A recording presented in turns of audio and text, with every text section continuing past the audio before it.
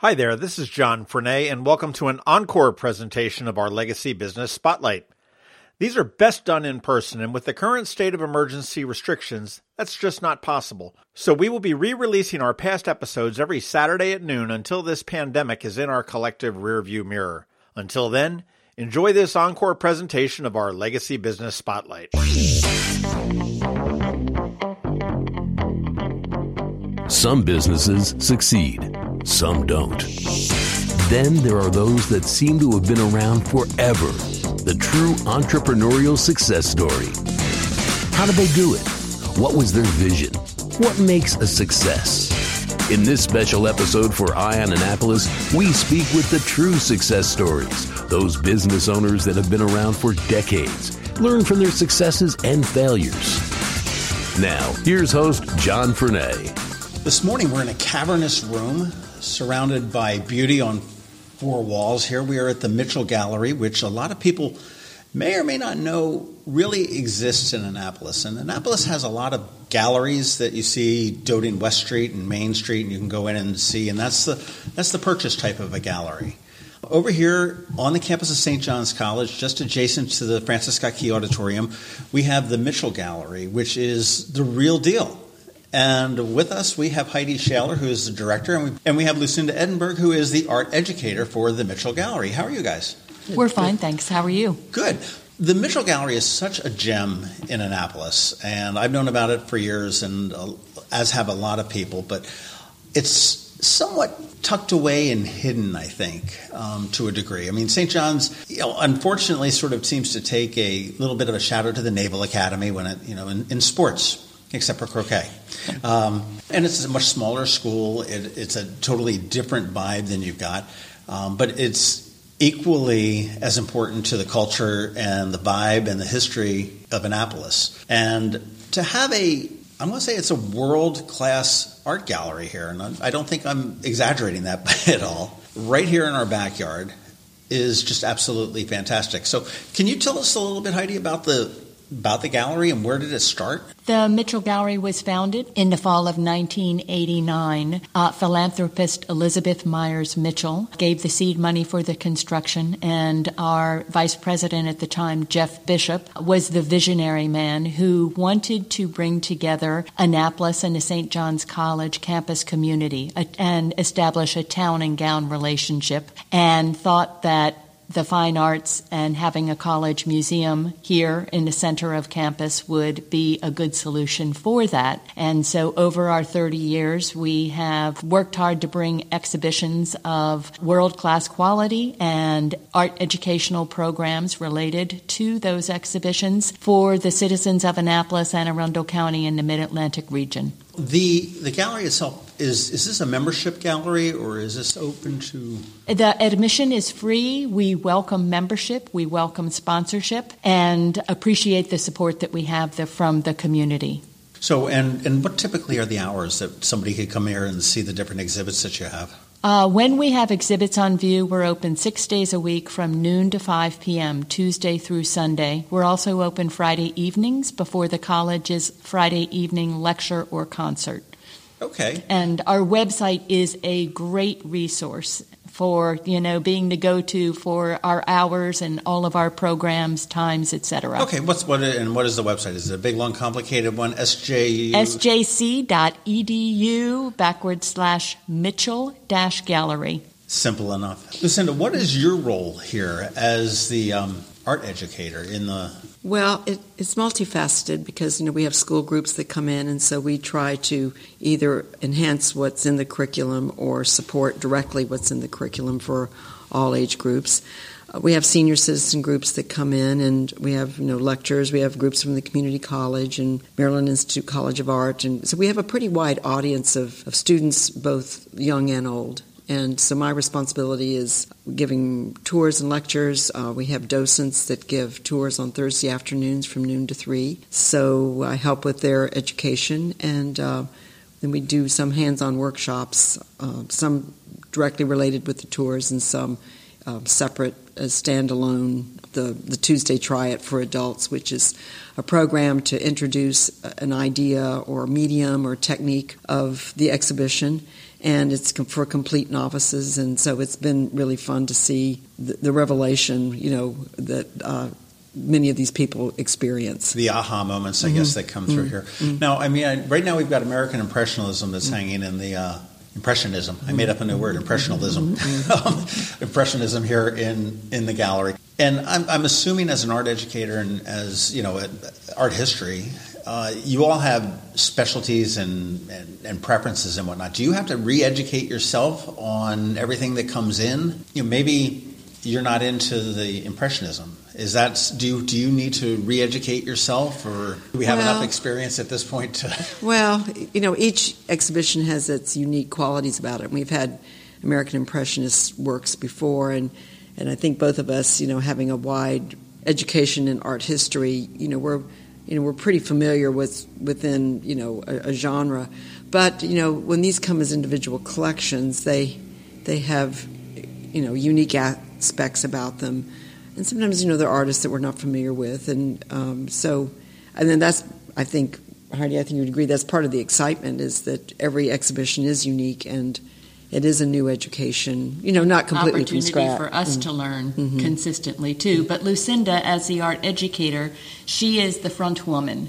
She is the resident expert on everything out here in the gallery. So, her wealth of knowledge and broad educational experience is a wonderful resource for the community. In addition, she teaches art history at the community college, and so is able to, constantly broaden all of that experience. Spreading the wealth and bringing new fans in. Now, what types of exhibits can we expect at the Mitchell Gallery over the years or into the future? I know that I've been here one, and there was a woodblock carving type of a... We see everything, really. Everything from Asian ceramics, metalwork from the grasslands, ancient grasslands of the steppe region, to contemporary art of Jonathan Borofsky and Nancy Graves, and our county juried exhibition. We have Anne Arundel County artists work on view, being created as we speak. How do you determine what comes? Now, each exhibition you said is about 6 weeks or so? 6 or 7 weeks. Each of our museum quality exhibitions that run concurrent with the academic year from late August until about the middle of April. And then at the end of each year, we have the St. John's College Community Art Exhibit, faculty, staff, and student show. Every other year, we have the Anne Arundel County Juried Exhibition. It's a big range. No, it's a big range, and that's what's fun about it, is something local. And as Heidi said, and we've had Alexander Calder silk screens, we've had Andy Warhol silk screens, so, and then we have the traditional ukiyo-e, Japanese woodblock prints. But then last spring we had the Washington, printmakers, and so those are contemporary artists. And then with the juried exhibition that we have, it's really a good chance to showcase, local artists. But we also had an exhibition last year of faculty from Anne Arundel Community College of their art department, visual arts. And we had an exhibition of Annapolis Senior High art students, maybe 5 years ago. Yeah, 5 years ago. So we do those, kind of in between. And it's nice to really highlight, in between the greats. We've had Matisse, we've had Picasso ceramics, so it's nice to intersperse sort of our local heroes, in with. We do have an awful lot of talent in the area. I know I'm always shocked and amazed who is responsible for wrangling up the different exhibits. Is that Lucinda and I both, between our colleagues in the museum field, collectors who we know across the board, or museums across the country. So how does that go about? How did we get these beautiful paintings that surround us here today? We have the Mitchell Gallery Faculty Advisory Committee that consists of tutors, professors here at the college, and artists, Mitchell Gallery staff, and a couple of students from St. John's College. Look at the long-range exhibition schedule and try to put together a season each academic year that has a range and brings different artists and objects. And is there a thing where the artists and the exhibitions are like in this big old pool and saying, okay, we're available during this time? I mean, is it we have to actively seek. Mm-hmm. We have to. I mean, there are exhibition services, and that's what they do is they curate and and circulate. I mean, even the Smithsonian has a traveling exhibition service. So, as Heidi said, we look for things, but also, we get approached, through advertising to see what would fit, and the types of things. I mean, you said you mentioned museums, so this is something that you could borrow from a museum someplace else, right? Just as easily as you could have a student that's like the great-great-grandson of a Vanderbilt, and you're pulling something out of the Biltmore or something, something along those lines. Their collection. As a private collection, to do that as well. Where does the support come from? We don't charge admission. I mean, obviously, this is I'm going to presume that the school pays the electricity bill and gives you That's a great question, John. Rent-free. For many years, St. John's College has given considerable financial support to the Mitchell Gallery. In the more recent 5 to 10 year period, Lucinda and I and our Mitchell Gallery Board of Advisors, that consists of 30 volunteers from the community, have actively tried to increase our membership program, and just a couple of years ago established a sponsorship program. And so we're grateful to businesses and individuals in the community who contribute to that. Similar to, we'll say, like the National Aquarium, where you've got an annual sponsorship of the, we'll say, the Elizabeth Mitchell level and the and so on and so forth. Right. And that's all on our webpage too. We do have membership information there. Okay. What does membership get you? It depends on the level that you sign up for, but it can, at the plus level, which is $125 for an individual, $175 for family or okay, dual. So we're not talking these $10,000 checks here. And it goes up. I mean, it could be. It can be increasingly, we'll but at this level, here's the great benefit of the plus level: is you receive North American Reciprocal Museum, which means that you have oftentimes free or half price admission to museums all across North America. Thousands of museums, gardens, historic houses, etc. So that is a great benefit that pays for itself. And that point of entry is not a whole lot. I mean, so you're not. I mean, obviously, you would love to have a donor that's at the very reasonable $500,000 a year, and that's wonderful. But I mean, it is a very reasonable thing to be able to get in here to support the arts in Annapolis and actually across America, because I mean, you're bringing it here. And we couldn't begin to do what we do without the support of our Mitchell Gallery Board of Advisors, which I told you is 30 volunteers from the community who work tirelessly to increase membership, get the word out about the Mitchell Gallery in the community, bring in sponsorship, and they are just a dedicated board overseen by Casey Pingle, who's been our board chair for the last 7 years, and we are so grateful for all that they do. Well, and the physical labor they do too. I mean, schlepping things for receptions and. Now, is that like the board of directors of a company or of a nonprofit, or where's the corporate governance of the Mitchell Gallery? That's through St. John's College. Okay. That's through St. John's College, and our board of advisors is an advisory board that, they travel and they might come back and say, hey, I saw this really wonderful exhibition out in California. You should see if we can bring it here to Annapolis. Right. Just a good idea and great workers. What's been your favorite exhibits that have come through here? That's like choosing a favorite child. You're not supposed to do that. Depends on the day. Well, I mean, I think Heidi would agree. There are some exhibitions that, we feel more in tune to than others. And some, we've sort of laughed about that have been really terrific exhibitions. But what I think back, it was probably been about 15 years ago, we had it was really a wonderful exhibition of Rouault prints, and they really were very thoughtful. But they were very dark in theme, and it was a January-February exhibition, so the light levels had to be really low because they were works on paper, and And the exhibition that followed that was actually American Impressionists. It was from a private collector, and paintings can be up at a higher level, light level. And it was spring, and suddenly, after we closed that Rouault exhibition, and then we had the spring opening and these paintings and everything, we thought, oh my gosh, we felt like we'd been flogged during Lent, and for the Rouault. And but it was a wonderful exhibition, but they all have their nuances, about them. And, when the first ukiyo-e woodblock show we had, or one of the first in the last 10 years, was just about the time of the tsunami. And so, the public was very sensitive to, Japanese culture. And, we were really crowded, and it was a fabulous exhibition. So, there are aspects about each of them that, were unique, and that's what's fun. And also what our visitors have to say about them, too. Their input is always really interesting. I particularly am sort of sensitive to the kindergartners that come in because, they just say it like it is, and they right. come out with these profound things that sometimes make me feel very heavy, and other times, I sort of laugh about, because they just point out the obvious.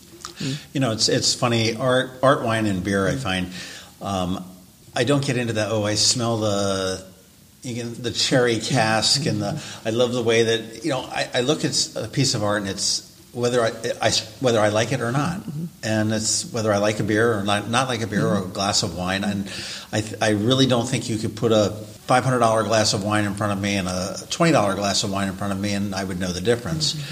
Similarly, I think that as I look at different artworks, I would not know. There are certain artists that have a look about them that you would, oh yeah, that's a Picasso. I know that.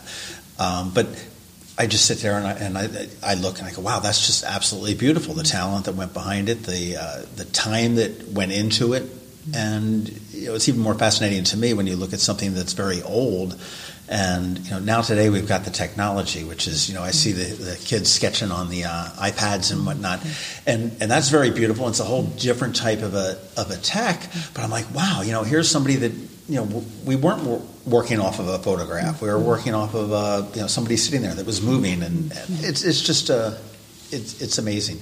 Do you have a favorite style of art that you guys like, or do you prefer to have like the let's say pottery? You talked about different pottery. Or sculpting or painting. Well, that's an interesting question, because going back to, do you have a favorite exhibition?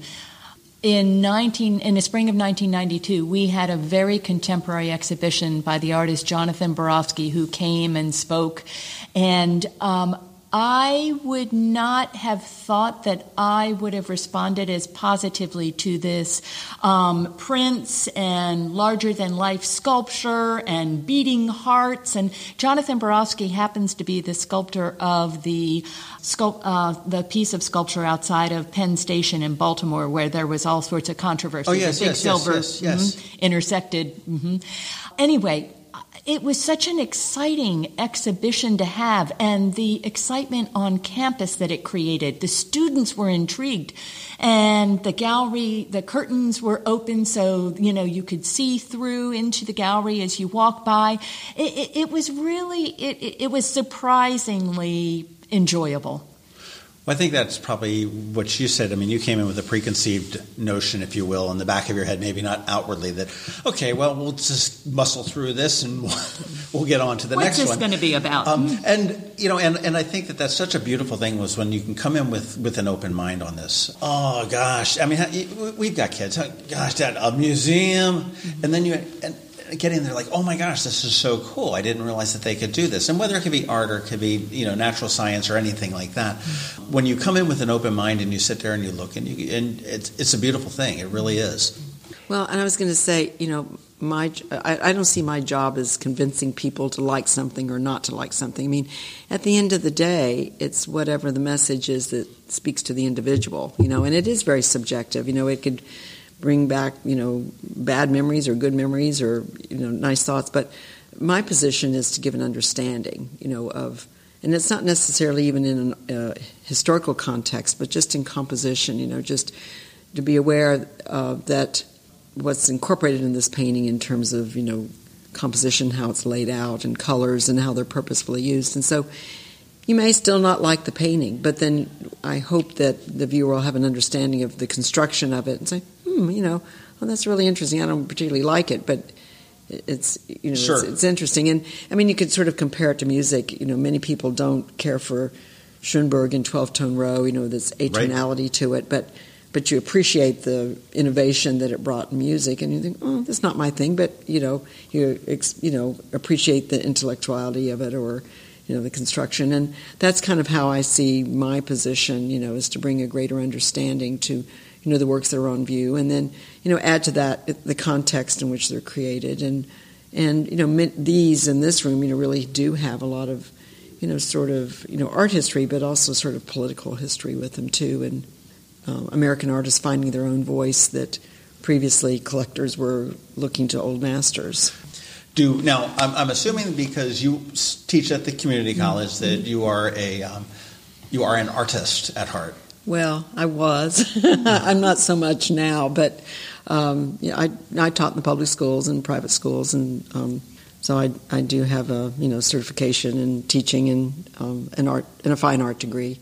But my graduate degree is in art history and philosophy. So I think it dovetails well with the program with the college and the great books. I've read most of what they've read. I've not read the Iliad and the Odyssey in Greek as they do, but I had to read Kant and Hegel and Tolstoy, and they read many of these things, and some of them are related to creativity and the intellectual process of that. So, and teaching at the community college is actually it continues to be good grist for the mill, because I'm still teaching, even though I'm not teaching necessarily the same people, and I do have a syllabus here in a more confined kind of way, but it's good to keep those teaching skills up and remember, who your audience is and who you're speaking to, and that's really important.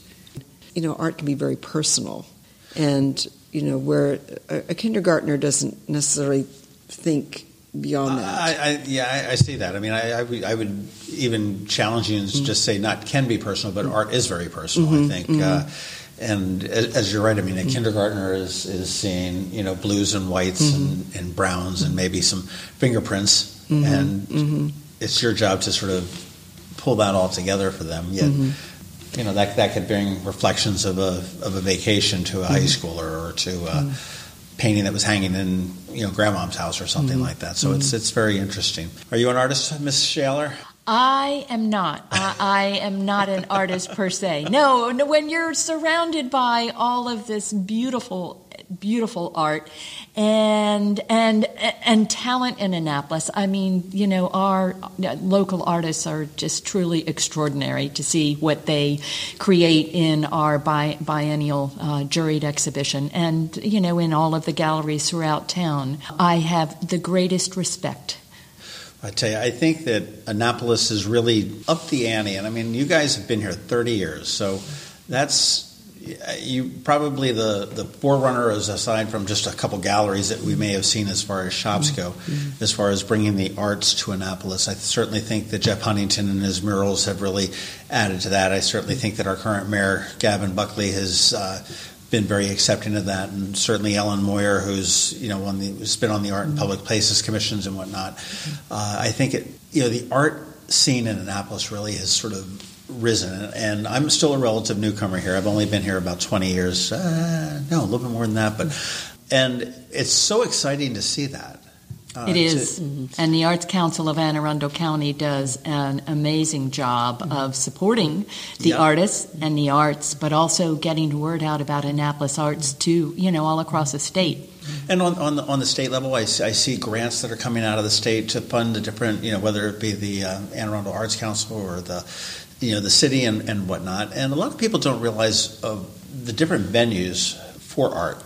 Obviously, we've got some coffee shop artists, and we've got, which is a wonderful place to see some local artists there. But you look at Quiet Waters Park, you look at the Annapolis Maritime Museum, you look at the Banneker Douglas Museum that has some wonderful art. You've got certainly Historic Annapolis. They're under a little bit of construction right now, but in their buildings and whatnot. And the Hammond Harwood House. And we live in a living, thriving, growing museum, if you will, that's... a culturally rich town. We just live in such a special place, and when we have unique opportunities like this. I mean, we're really lucky. We really have, some dedicated people that are really focused on, spreading the art, around the county. And it's hard because it's a big county. It goes far north and far south. And, April Nyman, the Arts Council, and Brenda, her sidekick. I mean, those two women are dynamo. And then when you think what Linnell Bowen did for Maryland Hall, I mean, she's now retired, but she was just a bulldog in getting that going. Yeah.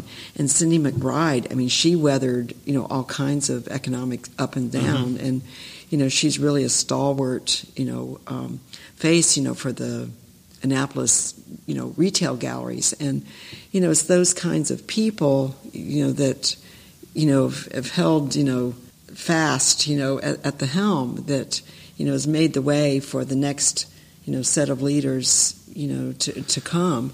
And Jim Cheevers to add to that too, the long right, from the Naval chief Academy curator. Museum. But he's got a finger in every pie and belongs to lots of arts organizations, So, and that's the thing is many of these people are more than just with us or the Annapolis Symphony, right? Mm-hmm. Right. Mm-hmm. Who are the up and comers? Who are the people that are moving and shaking in the art world as we move forward? Well, there's some new galleries. Jo Fleming, Contemporary Art. She's been over on Maryland Avenue. They're really starting to come up, and of course Art Farm. Is right. They've moved from West Street, out to Chinquapin Round Road, and so those are Jeff is part of that group, and Jimmy Davies, and so there's a little cluster, that's sort of emerging and. Trying to find their own voice. Joe is, doing contemporary art, and Patrice Drago, who writes the gallery column for the paper now, she's an artist and newer, on the scene with contemporary art. And then Maryland Federation of Art is helpful with that too, in terms right. of the actively involved, hardworking volunteers. So much of this is really on the back of so many volunteers, some of whom we have named: Donna Greenberg, Jim Cheevers, who have not only put the Annapolis arts on the map, but just seen it through for 30 and 40. Maryland Hall celebrating their 40th anniversary year. Aren't we fortunate to live in a community where somebody had the vision and said, "Hey, I can take an abandoned high school right. and turn it into something special." Mm-hmm. I know I was speaking with Maryland Hall not too long ago, and I had my duh moment when they. I knew that they were celebrating their 40th, and then they had UB40, and they had a whole bunch of programming that was all tied into this whole 40, and I'm like oblivious to this, and it's like, okay, I get it now. The joke's on me, and we'll move right on. But what other exhibits are, and I know that they change often, but what's on your horizon looking forward? Can you divulge anything yet? Or we can divulge a few things. For our 30th anniversary year, which this is, kicked it off in the end of August, and it will go through June of 2020. We'll have the New Yorker cover illustrator artist Mary Petty is our next exhibit. That's fun. That'll be fun.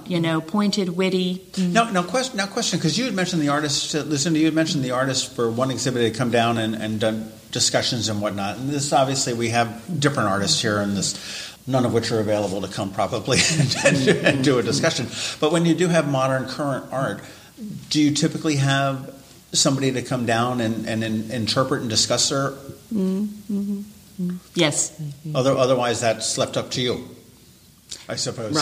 Right, yeah. Well, we have speakers who are authorities on, specific topics. For Amanda Burdan from the Brandywine Museum came and spoke because her area of expertise is American Impressionists, and they're opening an exhibition of American Impressionists next spring. So she came and spoke. But for the Mary Petty exhibition, we're actually getting Bob Mankoff, who was the former cartoon editor for The New Yorker, to come speak. Okay, neat. And he was with them for 20 years and then retired, and now he's the cartoon editor for Esquire. So, retooled. We're actually getting an artist. If you remember the Hechinger hardware store chain. Yes. John Hechinger had a collection of artwork there in his headquarters there in Landover, and it was all artwork related to tools. And Pete Hamill actually wrote a catalog for it, and so we'll have an artist who will come, as part of the Hechinger collection and come and speak for that. They were determining that date sometime in the winter. So that's neat. That's neat. Yeah. So we've got the New Yorker. What else do we have? The Hechinger collection will be our winter, and then in the spring we'll have American Indian art from the Thal collection. Oh. Eugene Thal was an alum of the college from the class of 1947 and world-renowned collector of Old Master paintings and prints. And Are art galleries very common? I know that I didn't have them when I went to school. Are they very common in college settings? On college campuses, many college campuses have art galleries of varying range, whether it be more contemporary gallery space with changing student art or a college museum such as we have here, an accredited college museum accredited by the American Alliance of Museums, and we're the only such museum in the state of Maryland, in the company of the Baltimore Museum of Art, the Walters Art Gallery, but the only college museum that's accredited. So we're very proud of that. What was involved in the accreditation? We got it in 2012. And it was a 2-year study, so it's, we had to apply to see if we qualified to apply. And it's a self-study, looking at our mission, demographics, and, physical facility and exhibitions. And it really involved, financial, numbers. And, it was really, cleaning out the closets. And self-examination. It really self-examination. And that's what I said to Heidi, even if we didn't get accreditation, it was a good thing to do. For the exercise, to see how we stand up against other museums. And there are only 6 fine art museums in the state of Maryland that are accredited, so we're one of them. And so that's really a prestigious thing to have. Congratulations on the accreditation. That's a big deal. Yeah, it was a big deal, but it was a good exercise too, because it also, we know what other museums and their standards have to be as well. And there was a personal visit that came out. They have board members that spent a couple of days with us, so it wasn't just words on paper. That it's they did a personal had to walk 2 or 3 day visit from other museums, and they know what's supposed to happen. So, and being accredited allows us to bring the world class art that we do. Right. We borrow from the National Gallery of Art and the Baltimore Museum of Art, Philadelphia Museum of Art. Yeah, we borrow from Virginia Museum of Fine Arts. We borrow from the big boys, and. That's fantastic. It's nice to have those relationships, and with the Naval Academy Museum, we've borrowed ship models, and some of their curators have come over to speak on exhibitions, and it's nice to have that reciprocity. All right, now sort of a fun question. Have you ever seen art, and I know that you both can interpret art as any different ways, where you just look at it and go, huh? I did that. I was at the Philadelphia Museum of Art, and there was essentially a receipt to I believe it was a drive-in movie theater, mounted on a white piece of paper in a frame. And I walked up to it and I went, interesting. I don't get it. It was thought-provoking. What is your experience in association I guess with drive-ins? It probably served its purpose, because it left me with scratching my head going, there is some artist somewhere around here that stapled this receipt onto this piece of paper, put it in a frame, and has called it. But is there art that you guys don't get or appreciate? I'm not going to ask you to name names, but is there art that's just, you're like, it's just not doing it for me? And that's obviously a personal choice. I know we've talked to, there's no right or wrong palate when it comes to food. There's plenty of stuff that I won't eat.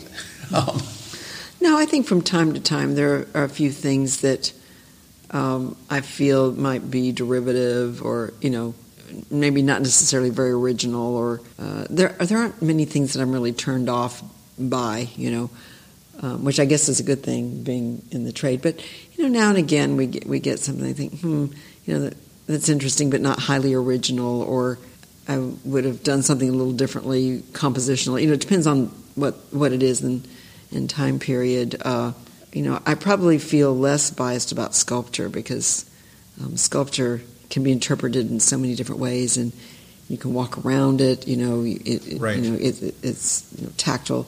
Three-dimensional pieces, have a different vibe to them, but I don't think they're intellectually processed in the same way, as a sculpture in the round. So I guess sort of my physical and intellectual reaction is very different in sculpture than it would be for prints or paintings. Right. That makes sense. It's a different interpretation for sure, but I guess I don't question sculpture quite the same way. I think that makes sense. Yeah. Mm-hmm. That makes Your sense. response. Mm-hmm. How about you? What art do you enjoy most? Typically I like fun. I would say fun modern art. There's an artist down in New Orleans that I've gotten a number of his things. I like George Rodriguez, who does the Blue Dog, and Matt Renard, who does some very, very colorful. I've got a couple of his sign prints that he's done, which is just sort of fun, and it's eclectic. I mean, when I travel, I try to always pick up something that's unique, whether it be it could be a batik print out of the Caribbean that I end up getting mounted, or it could be just when I was some rice painting in China, which I didn't particularly, subject-wise, I didn't like it, but I mean the fact that where you got it and whatnot was kind of neat, and I think that it's it's very eclectic. I don't think you need to be any one particular thing. Some photography, I'm getting tired of a lot of the photography, just because I think we've now, with the advent of smartphones and everything else, and the digital SLRs, we've got a lot of hobbyists and not very few artists when it comes to that. And I think it's funny. I've got several people that shoot for me for different events for Eye on Annapolis, and when I take pictures, I purposely call them snapshots as opposed to. Because I don't want to take that away, because these are the guys that know the angles, they know how to anticipate. Recently I saw Paul Gillespie's display that he's been taking the faces of the Capitol Gazette, and could I take a snapshot of every one of those people without a doubt? Just as you look at it, and I know that you looked at the one portrait of Maria Hyacinth, and she's holding the portrait of her head's angled the same way, and you look into the eyes, you can see the wrinkles, and as he was going through that, I could say, okay, Hutzel, I don't think he had those wrinkles before, this event. So I think, I do like really good photography. You look at Ansel Adams and whatnot. I think that's pretty spectacular. As we wrap up, what events do we have here? I'm assuming you have grand gala openings for all of the exhibits that come through here of some sort.